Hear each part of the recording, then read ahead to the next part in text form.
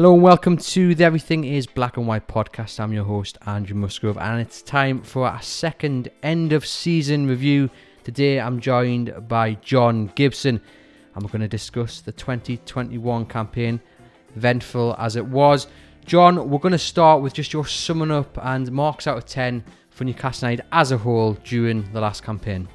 Marks out of 10 for a team, I would give no more than 4, because we've got to realise that for 4/5 of the season, it was very depressing. It was poor, it was negative, it was timid, and yes, there was a glorious finish, if you like, the last 9 games when we got 5 wins, and that's terrific, but it should not paper over the cracks of what had gone before.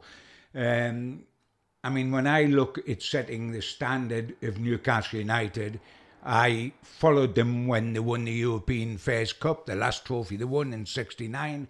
I was a supporter, albeit as a kid, when they won their last domestic trophies in the 50s in the FA Cup. I was with Newcastle when they twice finished runners-up in the Premier League, the Kevin Keegan entertainers side, and the Bobby Robson side that finished third and played a load of Champions League matches. When you've seen that, you can't get gushing about what we've just witnessed this last season. It was nowhere near good enough, and to give them any further marks would be to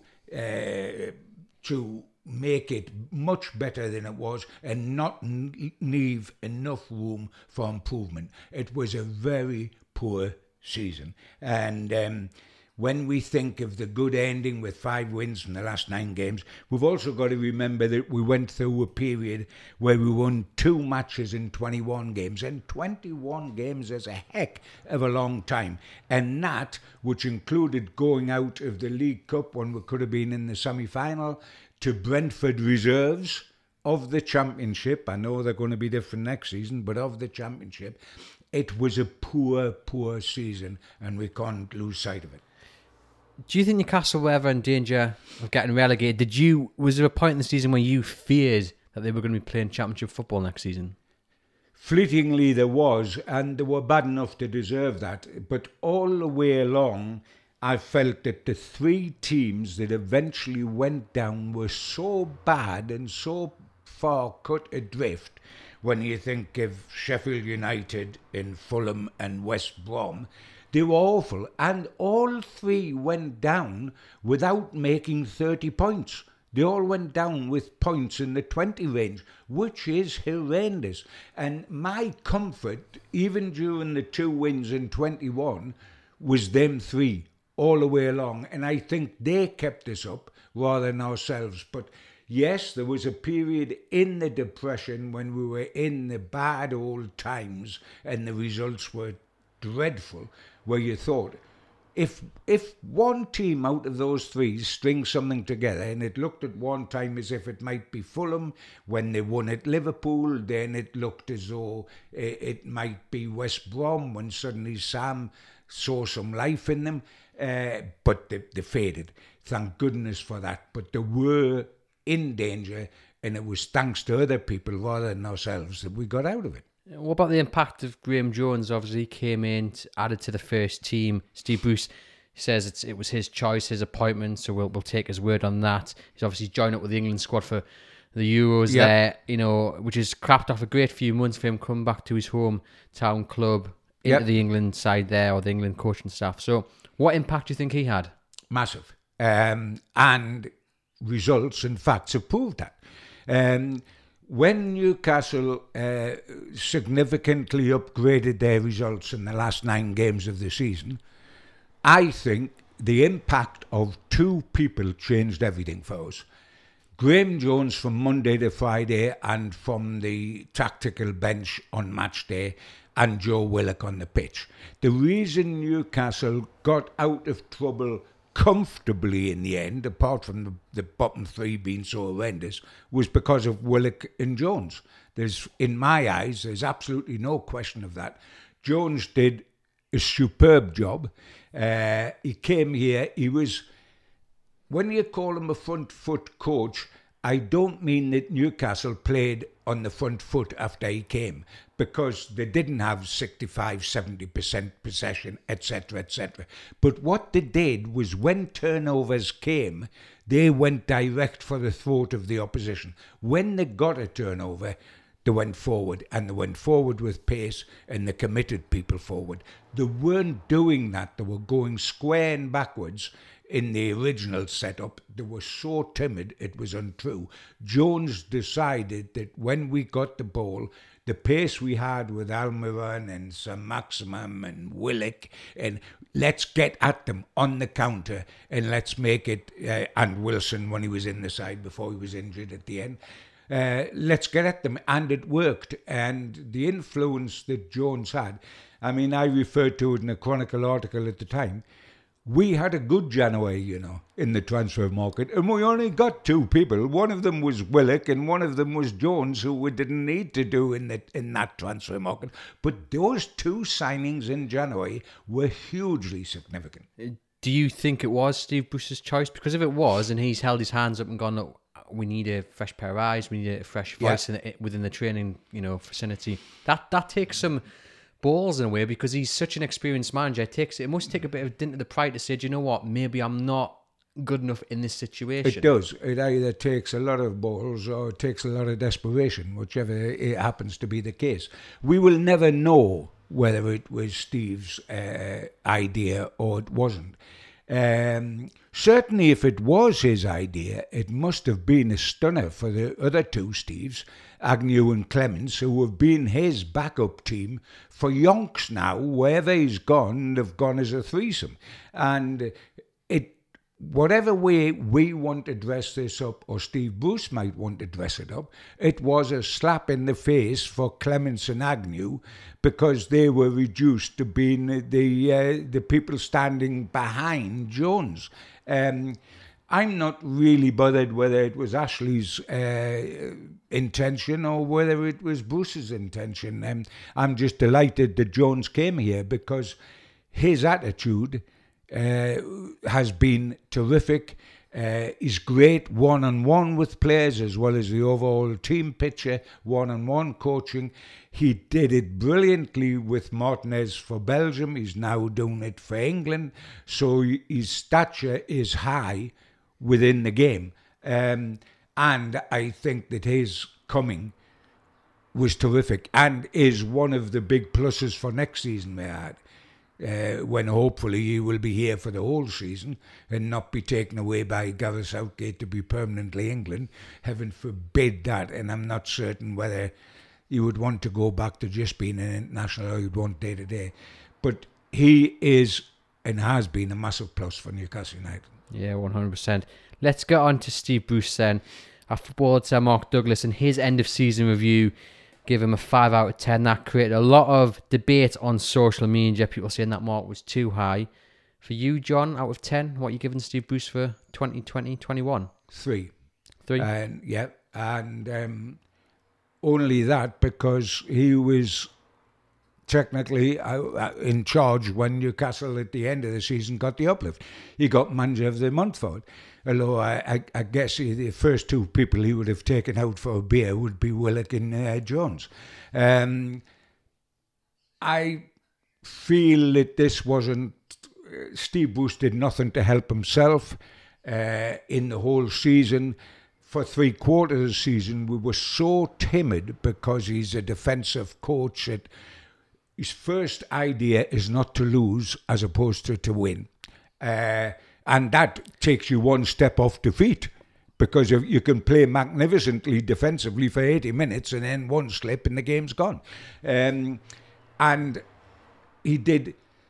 And his record tells you, he's been 23 years a manager in the Premier League, the top division. He has never finished above 9th. He is not a top of the table manager.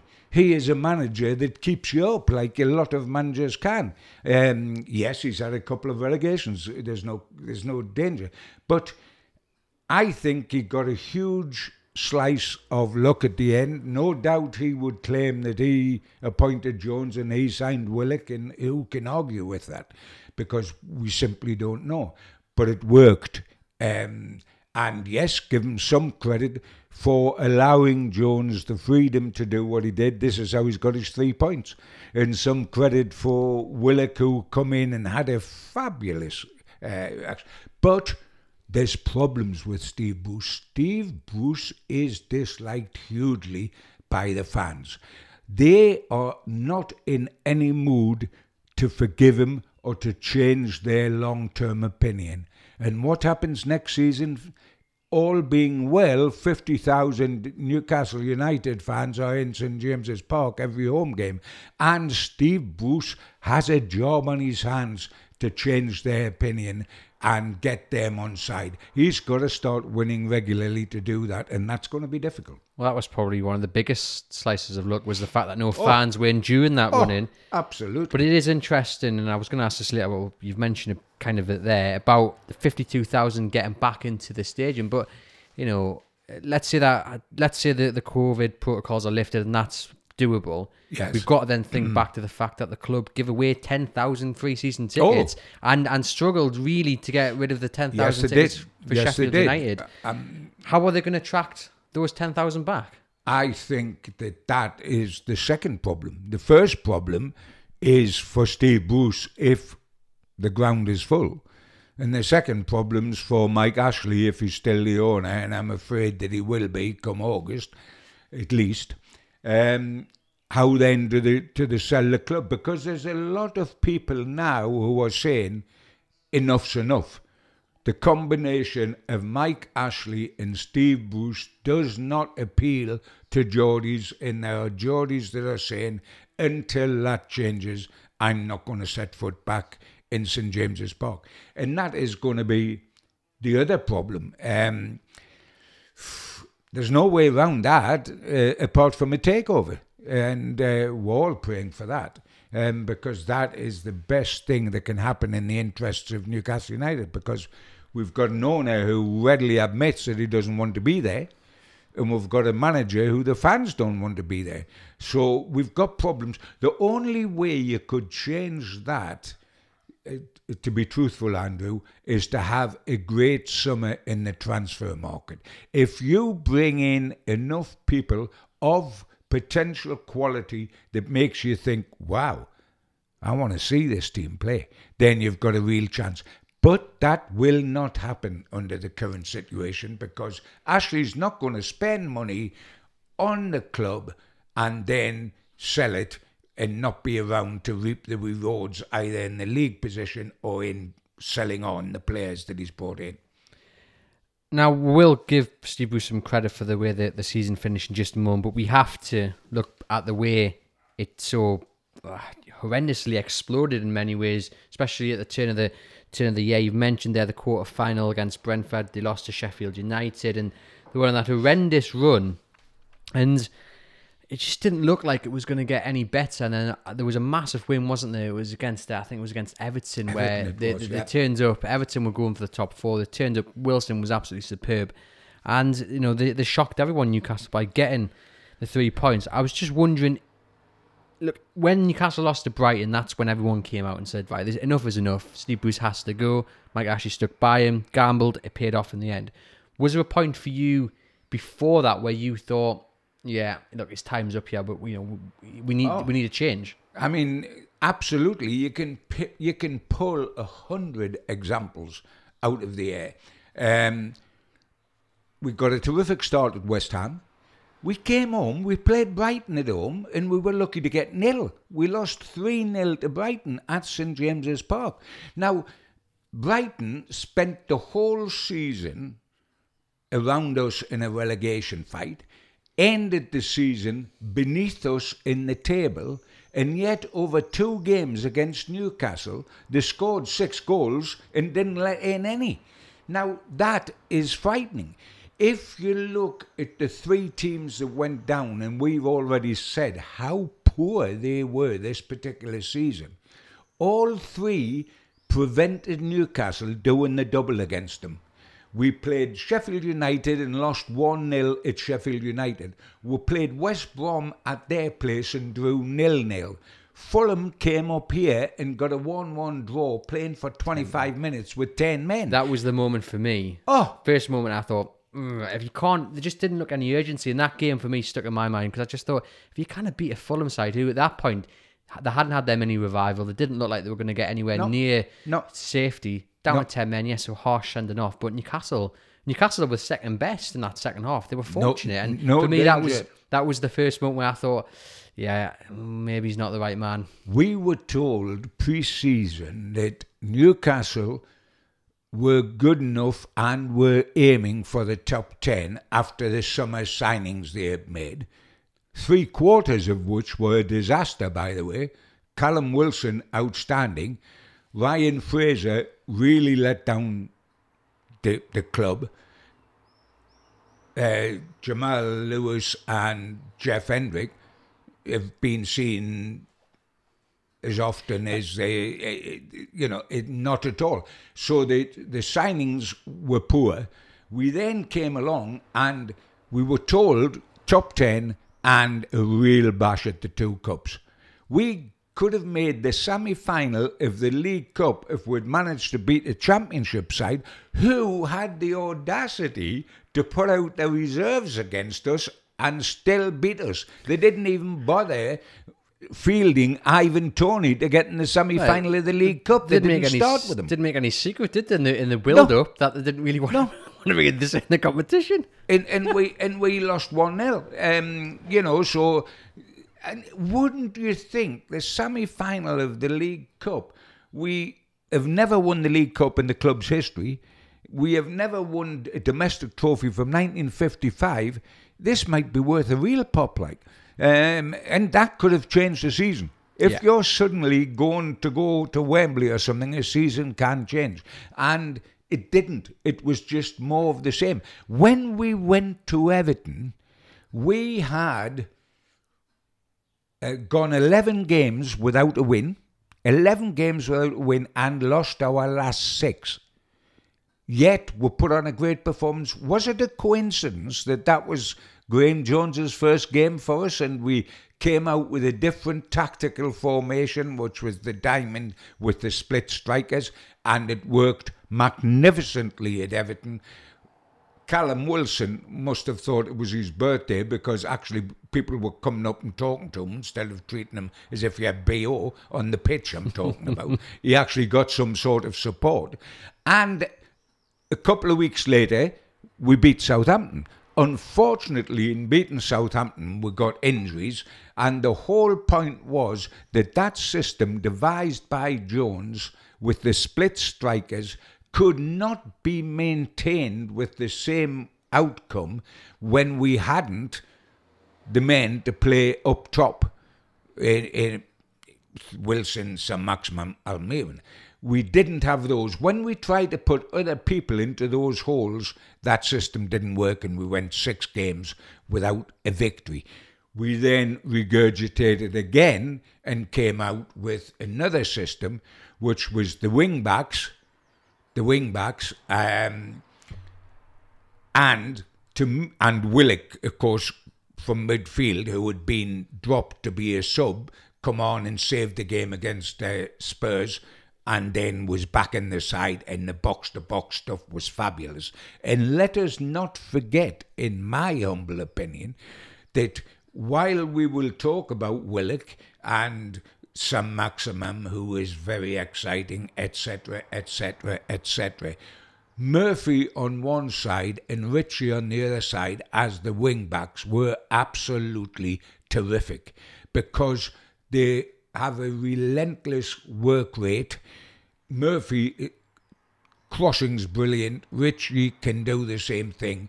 Those two had been completely ignored. We'd had the trouble with Ritchie, with the manager, and Murphy was out on his neck, as at some stage of the season, so many go out on their neck, and then they were dusted down, brought back in, and Newcastle took off again. So yeah, there was so many low points, but the high points are so few, they stick out like Everton, and they stick out like a sore thumb. We've got a few questions from our listeners, and you mentioned Jamal Lewis then, and Paul emailed in to ask if you've seen anything of Jamal Lewis which gives you hope there's a player there who can be a really good Premier League star in the future. I would hope so. There's a lot of basics about him that are decent. His enthusiasm, his ability to get forward, and of course, these days that's so important. You can't just be an out-and-out defender. You can see potential. What worries me is that he loses his man so easily. He doesn't know where the bloke is he's supposed to be marking. The bloke gets away from him so very, very easily. And for Newcastle to go and decide he was the guy to be number one in the team at left back, because that's what he was when he was bought. And he'd been in a relegated side at Norwich and then struggled in a side that had relegation written all over it before he went out of the team. Here, I think he's a young man that's got to be nurtured. He's got to have his confidence built up. There is something there if they can get it out of him. And my hope is that Jones, on his one-to-one coaching, will be able to coax the player that's deep inside of Lewis, because quite frankly, he was getting done in a very leaky defence. Our defence this season, if you look at the goals against, was shocking. And he was very, very much a part of that. But there is a chance, there is a hope with Lewis. There's absolutely no hope with Hendrick. Just want to read some stats. So these are the stats that have been taken over the whole of the season. And for me, show in many ways when Newcastle lacked dominance in the middle of the park, and you mentioned there how busy the defence were. So I'll just read them off because they're quite interesting. We'll get your thoughts on them, John. So Newcastle only completed 13,116 passes, which is 19th in the league. Only West Brom managed less. They had only 20,065 touches. Sounds a lot, but only West Brom managed less.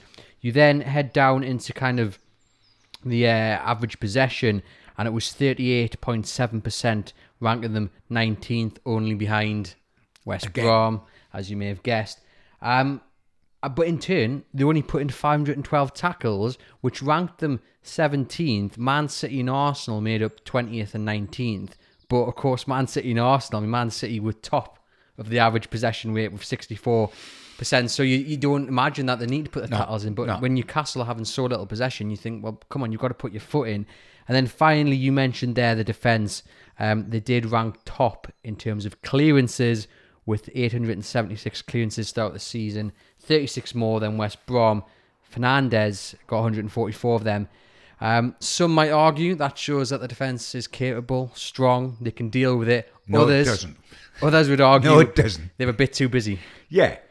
I mean, it's, there's arguments that Newcastle had two super goalies all last season because they had so many saves to make. They could showcase their talent. Newcastle's defence this last season, was very shoddy and very poor, and the goals leaked proved that. Yes, I think Fernandes did a job. We certainly need a centre-back. We never got a grip until the end of the season when we played with a three and had the two wing-backs, whether it was Manquillo or Dummett on the other side or Lewis or whoever. We never got a grip, Yedlin early in the season, of the two full-backs. Newcastle are always going to be a team, the way they're equipped, that'll play on the counter. It suits them with the pace that's in on the side. And the way, as long as Steve Bruce has any influence on the team, there'll be a counter-attacking team. They will not be an out-and-out attacking side, and we haven't got enough ability for them to be that. But, yeah, the stats are awful. I mean, we lack a centre-half, which we must get, one that's dominant and will do the job. Lascelles looks very limited. Shaw's had a poor season. Dummett is as honest as the day is long. Clark has been in and out. Fernandes is probably the best of the bunch. We also need, as well as a box-to-box midfielder that scores goals, and pray God that's Willock next season, but I don't think it will be, we also need a playmaker, because John Joe Shelvey's not that for me. John Joe Shelvey is yesterday's man that relies on a Hollywood ball the whole time, doesn't get round the pitch quick enough, doesn't play in the way the modern game should be played. We need somebody. It's all right having Wilson, but if you don't get the ball up to him, we won't do well.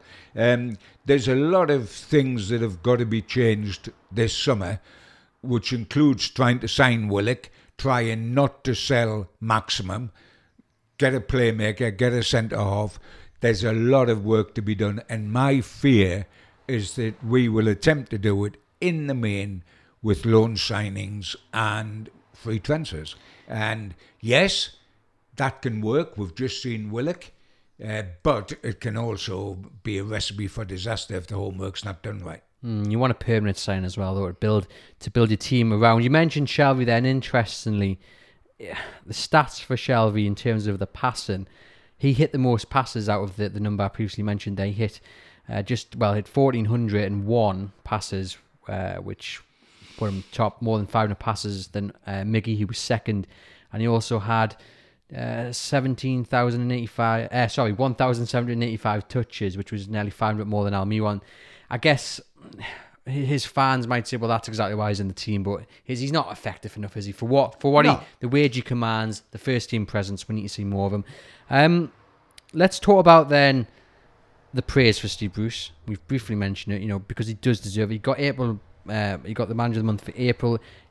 Mike Ashley stuck by him after that Brighton game. It seemed a gamble. Steve Bruce, said I'm not going anywhere. I'm gonna turn it around, and he did do.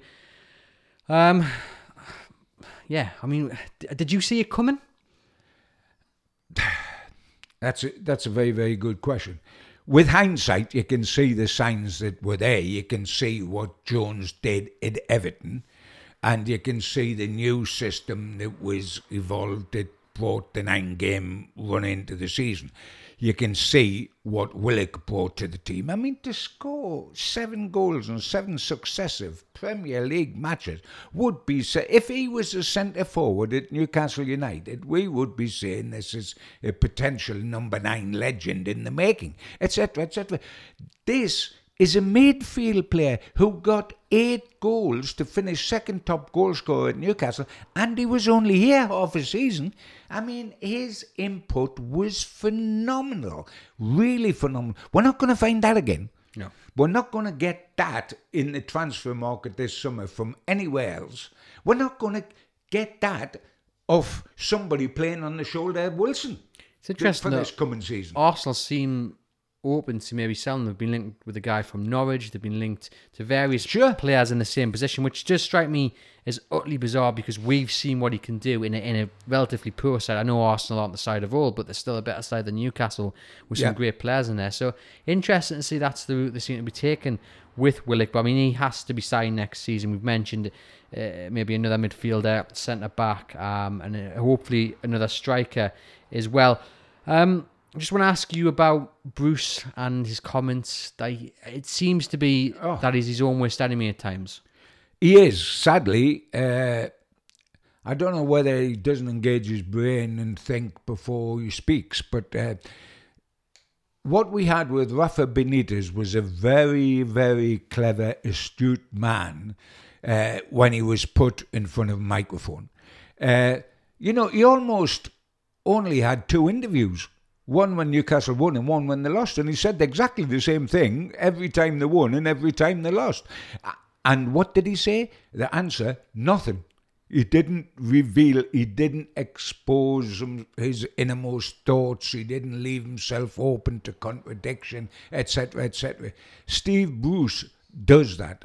Maybe it's because he wears his heart on his sleeve. Is he too honest, do you think? Yeah. Or it may be that he doesn't give it enough thought before he goes out and has interviews, because it's different these days. When I was a young pup covering Newcastle United, I spoke to the manager every day, face to face, only the two of us, etc., etc. So you could get a thrust back. I could catch him unawares, etc., etc. But now it's all 9/10 of it through press conferences where you can anticipate the questions you're going to be asked before you go in the press conference and think out the best replies to those situations. So you should get caught out less and less.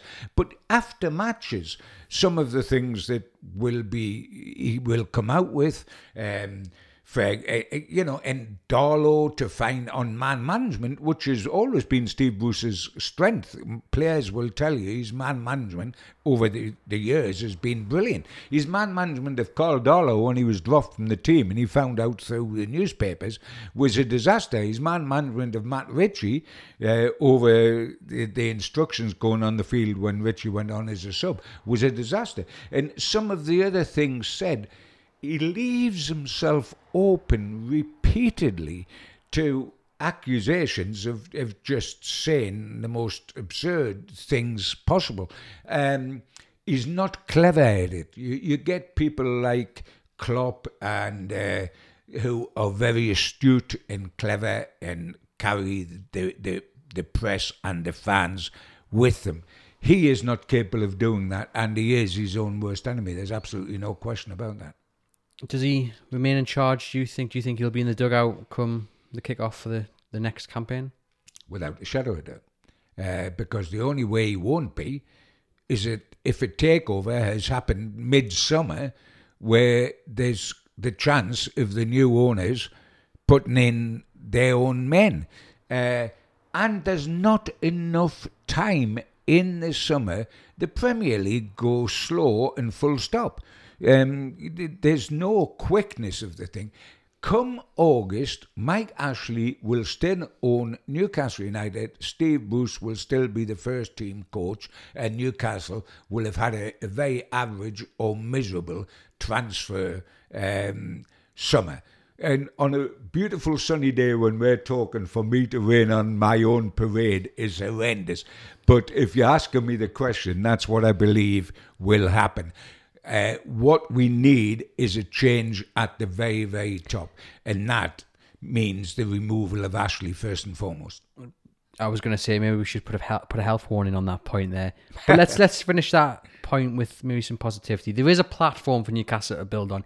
If they keep hold of Alan St. Maximin, if Callum Wilson is fit, if St. Maximin keeps fit, and they do bring in hopefully Joe Willock, I think it does centre around securing that. And if we need to know sooner rather than later, we need to know within the first couple of weeks really whether that deal is going to happen, because we know what Newcastle are like in terms of waiting until the end and then falling flat on their faces. But there is some positivity there that they can build on what we saw at the end of that season. And I guess in a way, there's no reason not to in many ways, because we've seen what they can do. Yeah, but you're a lovely lad. You're dealing in theory and you're dealing in Geordie Hope, which is what we all do. And I've done it for so many years, I can't remember how it all started. There is unquestionably a basis for Newcastle, but 99 times there always is. This is a huge club with a passionate following. There is always a base to build upon, and there is, but how often do we see that base wasted? And that's what infuriates me, and that's what I don't want to see, and that's what St. Maximin doesn't want to see. He's already said, come on, I don't want to fight relegation. He's been very vocal, hasn't he?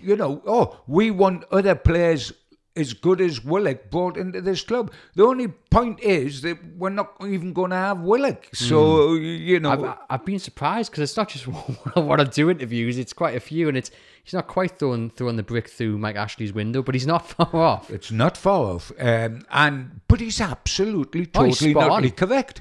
Yeah. He is utterly correct. And why should a boy from France, who hasn't even got the allegiance of being a local here and therefore desperate to see Newcastle above any other club do well, why should he stick around, or anybody else of that nature, stick around if Newcastle aren't going to make some sort of effort to improve? Because a footballer's career is very, very short, and he's coming up to the best years of his career ahead of him, and he's got every right to try to make the best of it, and we are sick of waiting as well.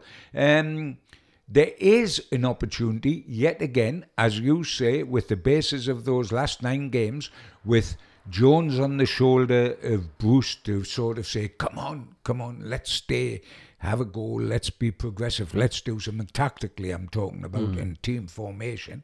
And with the basis of players like Wilson, like St. Maximum, like Willock, if we can keep him, like Dubrovka, there is the basis. But that has to be built upon, because if it is not built upon, then I'm going, oh, isn't it wonderful that Brentford's got promoted, because I can imagine them going down next season. So there's one. I've only got to find 2 more.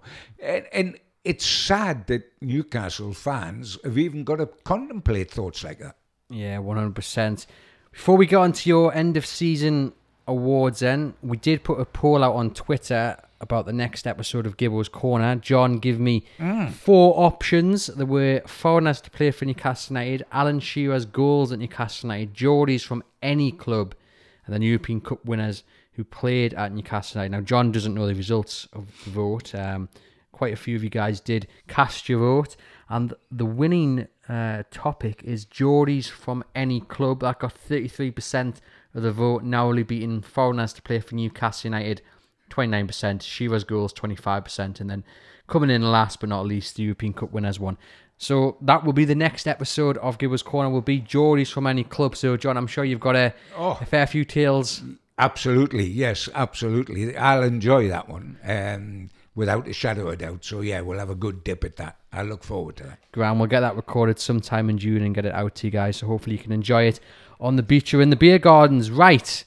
We are going to do the end of season awards. I just want to, I'm going to give you some names about the players at Newcastle who need their futures sorted. And in a word or two, if you can just straight fire, just tell me what you want to see happen in this summer, what you think should happen.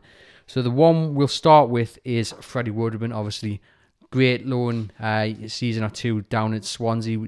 Unfortunate to miss out there in the playoffs, did concede a penalty. He's made it clear as he can, I think, that he wants to probably return to Swansea. At the very least, he wants first team football. So I'm just wondering, what would you do with Freddie Woodman? Great question, and a lot of it would depend, I'll keep the answer short, on whether we have Darlow or not, because I can imagine Darlow pushing to go, because he lost his place to Dubravka, having done magnificently, and he wasn't too chuffed in the way he found that out. So you would want Woodman to be in there backing Dubravka rather than Gillespie. But I think Woodman will look to go elsewhere, possibly back to Swansea. I would try to do it right now on another season-long loan rather than just cut ties with him completely. And what about, we mentioned Federico Fernandez. He's probably arguably the best defender there. He needs a new deal. What about him? Keep him on a short-term deal, a season deal, etc. Yes, at this stage of proceedings, looking at the centre-halves we've got, you must keep Fernandez. Dwight Gale? A lot of talk that he's been offered a new deal, but it's yet to be confirmed. I was going to say, we haven't. That's an interesting one. There's no confirmation. We haven't had confirmation. In an ideal world, not good enough. But I've got a feeling that he would stay because on the law of averages, we're not going to have enough strikers next season. And the flip side of that as well is that Newcastle are going to let someone go who, okay, isn't as good as Callum Wilson, but you're probably going to end up paying a lot of money to get someone just at Dwight Gale's quality. So with the budgets, COVID and all that, I can't see them really letting them go unless he gets a massive offer for him. Andy Carroll, I think, already know the answer to this one. Gotta go. Matty Longstaff. Got to keep him and treat him better. But from his point of view, though, you could probably see him knocking on that door. And I wouldn't blame him one iota. I wouldn't blame him one iota. But he is a talent. They've got to keep him. But I tell you what, they've got to have him in and say, look, son, I'm sorry for what happened to you last season. With hindsight, it was unfair. You will get a proper crack of the whip this year. But if I was him, I would look at the situation and see the way I was treated before my original contract ran out, when he was blocked then, and see what's happened to him since he signed that contract. He played against the 3 top teams or something, and then all of a sudden wasn't seen again. I would keep him and apologise to him. If I was him, I would want to get out the door. Kieran Clark, he only signed a new deal in January, but whispers that he might be sacrificed to make way for maybe the centre-back from Celtic. Or It wouldn't break my heart if he was. He's as honest as the day's long, but you've got to improve on Kieran Clark if you're going to improve on your league position. Florian Lejeune. Go. Such a shame, that one, though, isn't it? I mean, if fit. I mean, the potential and the ability has all been huge. He had an injury. We wondered what that did to him. But, I mean, you can make a case, in the word would always be big-hearted that you'd use after the person's name. You could make a case for keeping all your centre-backs, and then you look at the goals against record and say, well, your centre-backs aren't good enough. So, I'm sorry, go. We expect Paul Dummer to sign a new deal again. Our colleague Lee Ryder says that's pretty much done and dusted. So Fabian Schär, again, he's reported to have signed an extension, or at least been offered one. Again, just waiting on confirmation of that. We'll end with Matt Ritchie, who, for me, was a key element to why Newcastle are safe. You know, him and Steve Bruce had that bust up, whatever. Maybe they've shaken hands, maybe they haven't, but whatever, it's worked. He's come back in. His attitude, it's no secret on this podcast that I just rename it the Matt Ritchie podcast, I think, because I'm such a big fan. However, if Newcastle get a decent-sized bid, can you see him going? I can see him wanting to go because he's been wanting to go for quite a little while now, and regardless of how things might have been patched up with the manager, I suggest they'll never be quite the same again. I would prefer to see him stay until the overall team's improved to such an extent that we can afford him to go. But quite at the moment, we can't afford him to go. And we're told that Newcastle don't want to sign a left-back in everything they're doing this summer. And Dummett looks as if his future is where we always suspected it would be, which is left side of a 3. So I would want him to stay. But the one interesting thing, Andrew, that you haven't mentioned, that I'm very passionate about, as you are with Ritchie, is Murphy. Well, yes. I mean, it was thought his contract is up this summer, but actually it appears that he does have another year left, so it's not as pressing, but he's done enough to get a new bumper deal, hasn't he? Oh, for goodness sake. I mean, what more can he do? I think that he has earned every right to be part of the Newcastle United setup, and has got to be made to feel wanted, and has got to have his terms improved. He is more essential than most of those people we've talked about already. Thank you for tuning in to Everything is Black and White podcast. We'll get back to the show in just a moment. We just urge you guys to please subscribe to the podcast through whichever platform you use. Totally free to do. Just means every time we upload a new episode to our channel, you'll get a notification saying we've done just that, and you can listen to it straight away. And if you get the chance to leave us a review as well, that would be much appreciated. That really does help us out. You can also follow Chronicle Live's Newcastle United channels over on social media. We're at Chronicle NUFC on Twitter, Facebook and Instagram. And you can email us here at the show with your feedback, your comments, your questions, whatever. Just drop us a line at the EIBWpodcast@reachplc.com. And you can also stay up to date with everything to do with the club by subscribing to our daily Newcastle United newsletter. That's also free, and you'll get a morning news roundup, an evening news roundup, and a breaking news alert as well, and that'll get emailed directly to your inbox. The link for that is in the show notes. Hit that, scroll down to Sport-Newcastle United, tick the box, and you'll all be signed up. Once again, thank you for listening, and we'll now get back to the show. On to your, I'm guessing a lot of the players we've just mentioned there, at least 2 of them may feature in your end of season player awards. If you search on the Everything is Black and White podcast, you can find Mark Douglas's end of season review, and he went through his end of season awards. We'll start, John, with the star man. Player of the year? Yeah. Player of the year. Well, if there'd been player of the half year, then I would have gone for Callum Wilson in the first half of the year and Joe Willock in the second half of the year. And they both dollied those particular periods, without a shadow of doubt. I would have to go over the full season for Wilson, because he was top goal scorer. He was the man that gave us hope. He was the man that won off the shoulder. He did everything good centre forwards do that Newcastle haven't seen for a long time. Rondon was decent but didn't have his pace. Willock was sensational, but it seems quite ludicrous to give a player of the half year to a player that's not even a Newcastle United player. So first half of the season, Wilson. Second half, Willock. Overall, you've got to go with Wilson, I think. Pretty sure Wilson got Newcastle United's. They awarded him the Player of the Year. Yeah. I just love his attitude. I just think the way, if he scores 2, he's down because he hasn't got a third. Sure. And it's that selfish streak. And I think I've said this before. I honestly think, having now watched him a lot closer than I ever did when he played for Bournemouth, I'd really hate him to be on the other side, just because you can see he's got a little niggle about him, hasn't he? He likes, you know, I can imagine him just giving a little dig to the defender in the ribs just to make him, I'm there. I'm not saying he has done that, by the way, but that's what I can imagine him doing. But a good centre forward's got to do that. A good centre forward has got to hold his own, because the centre halves, and there's normally 2 against you, will put your bait up. Imagine he's always in the ear of the defender. Absolutely. You know, I like that. Good player.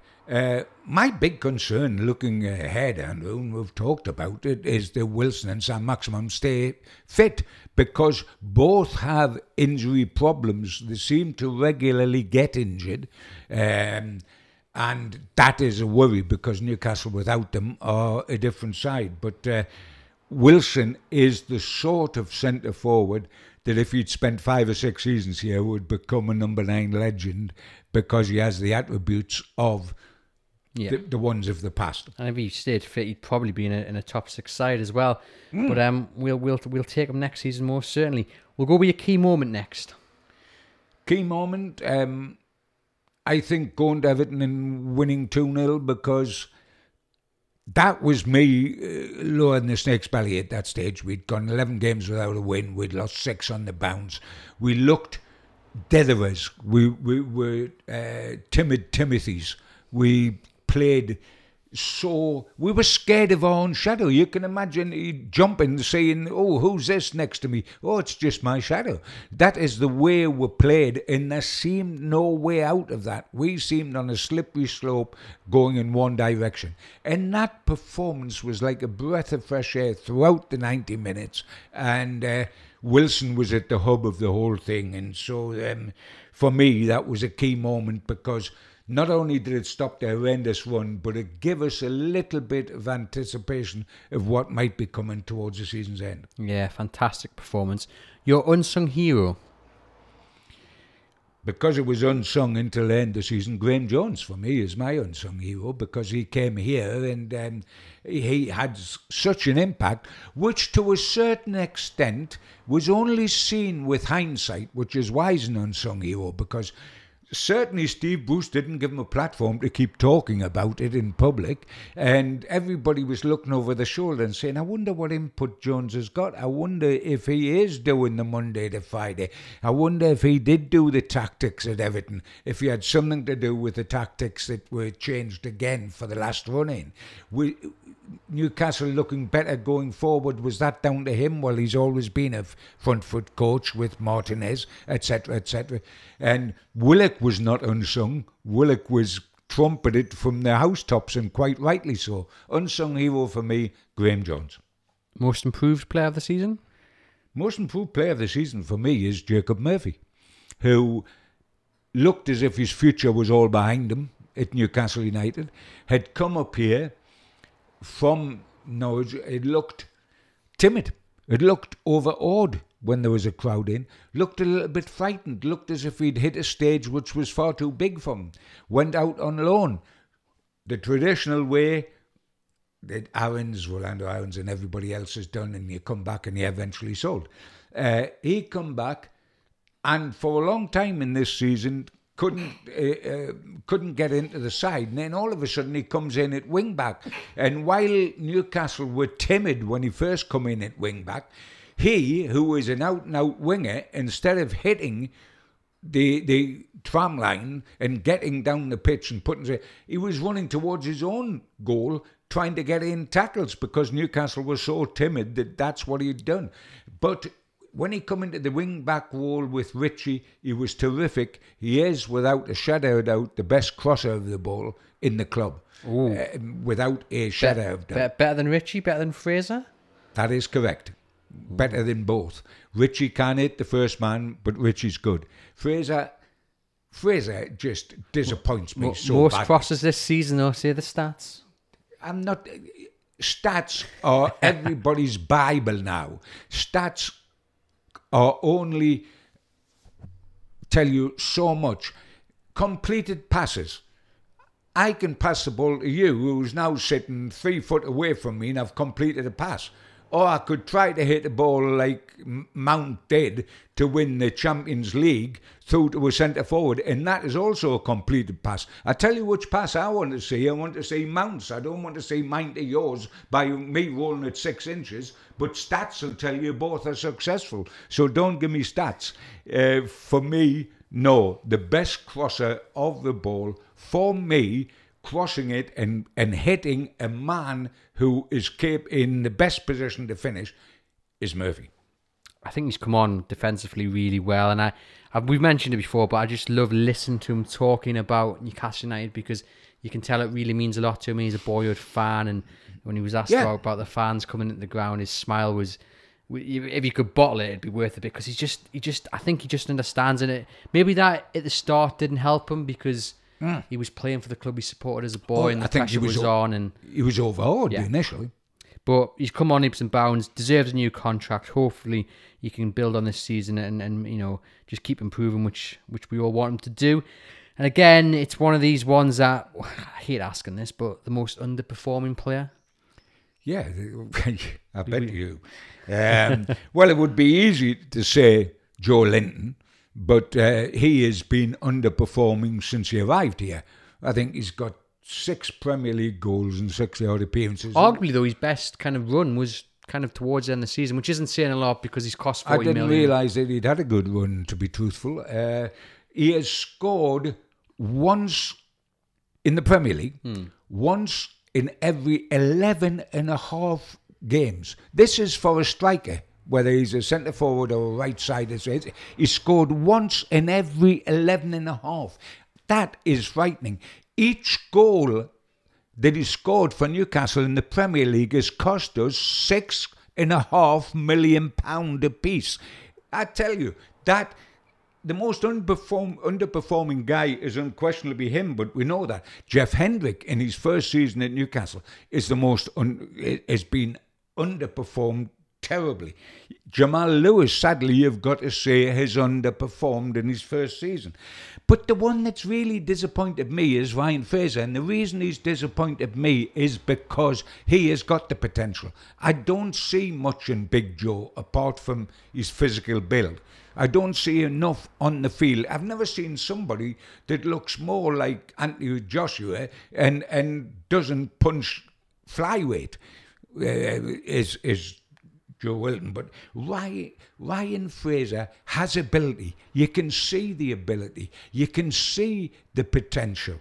But you look at him. You look at him for us this season. He's made 9 starts. He hasn't scored in the Premier League whatsoever. And his body language has been atrocious. He has looked as if he doesn't want to be part of us. He wants to be part of Scotland, but he doesn't want to be part of us. And I am more aggravated by him. Joe Linton doesn't aggravate me anymore. He is what he is. Hendricks doesn't aggravate me anymore. And I hold out some hope for Lewis. But Fraser aggravates me because there is something there. And what worries me is his attitude when he left Bournemouth was shocking, where he wouldn't play for them in their last games because etc., etc. He doesn't seem to have a big heart. He's not like Richie. And he owes Newcastle United next season. I'm hoping if he gets a pre-season, it'll make a big difference. And he also owes himself, because you know what? He's going to finish his career and look back and say, I wasted a bit of this. He has potential. So if I'm pushed, he would get the underperforming because he had the ability to be different. Joe Linton could get it every season as long as he's here. It's going to be interesting to see how Fraser does at the Euros with Scotland. Your biggest surprise of the season? That Steve Bruce survived after Brighton. because I thought there was no way back. We were so shocking down there, and everything we had done wrong all season under Bruce's leadership came But in terms to of the fore. do you mean in terms of, because I get what you're saying, but when I look at Mike Ashley in the last 12, 13 years, however long it's been, were you surprised? Because Mike Ashley doesn't really tend to pull the trigger. I mean... Oh, no, I wasn't surprised that Ashley didn't get rid of him, but I was surprised that really what was deserved, to me, that should have marked the end of Steve Bruce. I wasn't surprised that Ashley didn't do it, because also, if you're going like he believes he is going, you don't need the problem of appointing somebody else, whether it would be Jones or whether it would be whoever. You don't need that problem. And he thought Bruce could keep him up. And with the bottom three, the way the bottom three have been, that was a very good bet that was likely to succeed. But I still believe that Steve Bruce's problem is that when Brighton happened, Newcastle United fans had basically already made up their mind about him, but that confirmed it 100%. And while he stayed and Newcastle United stayed up, I don't think public opinion has moved much since it was that day at Brighton. And I still think that's a problem for Steve Bruce and for Mike Ashley next season, because that won't go away. It is an awful long way back. The way back for Steve Bruce is as long as the A1. No, 100% agree. I think, like we say, we get a bad run of results in the early part of the season. It's certainly going to be interesting. I mean, we'll just make it clear: no one wants him to fail. We all want them to. We want him to win the Premier League. You know what I mean? But absolutely not. I mean, I would be delighted if Newcastle do well in the transfer market this summer and get off to a flyer next season. I am sick of supporting and caring about a club that fails regularly. Yeah. I want them to succeed. I thoroughly enjoyed the season Newcastle finished 5th top, even though I did not enjoy Ashley and I did not enjoy Pardew. Yeah. I enjoyed that season because my club was 5th top. I would love that to happen again. From that point of view, I wish Steve Bruce all the very best. It's whether you believe in it, and few do. And that leads us on to the final question then, John. What has to happen next? Give me your top 3 priorities going into the pre-season. Great question, because what happens next is more of the same. The same owner, the same manager, and the same policy that we've had all the time. What happens next, if we want to make progress, is that this summer cannot be wasted. If it is wasted, it's criminal, because you spend the whole of next season fighting relegation because you've wasted your opportunity. Traditionally, January doesn't bring a lot of activity. We've got to get it right in the summer. And not only have we got to get we've got to get some activity, and the worry is that there'll be very limited activity, but it's got to work. Last summer, we made 4 major signings. Forget Gillespie because he was only 3rd choice keeper in any case. We made 4 major signings. Callum Wilson, terrific. Fraser, we've already talked about, flopped from the standard he's had. Jamal Lewis and Hendrick never took part in the run-in that saved us and saved the season. So we've got to have a better summer than we had last summer. We can't get 1 out of 4 right every time we go into the transfer market, as good as that one was. We've got to not waste this summer. And yet, with Ashley in charge of the purse strings, and with Ashley indifferent, because he fully intends not to be here at the end of next season, if he's got to be here at the beginning of next season, what's he going to do to make Newcastle a better club than it is now? He's not even interested in Newcastle. Do you think he'd be a Newcastle fan once he sold the club for the rest of the time and turn up at the games as a fan? Not a cat and chance. It isn't going to happen. We've got to not waste this summer. That is the first thing. And then I hope that Wilson's fit, Saint-Maximin's fit, Jones is as enthusiastic and is allowed to have a major input in the whole season. Optimistic because I'm a Geordie, realistic, not a lot of hope. There we have it. John Gibson's end of season review. John, thank you for sharing your thoughts. To you guys listening, please remember to like and subscribe to the podcast through whichever platform you get it through. And once again, thank you for tuning in. Cheers. Thanks, mate.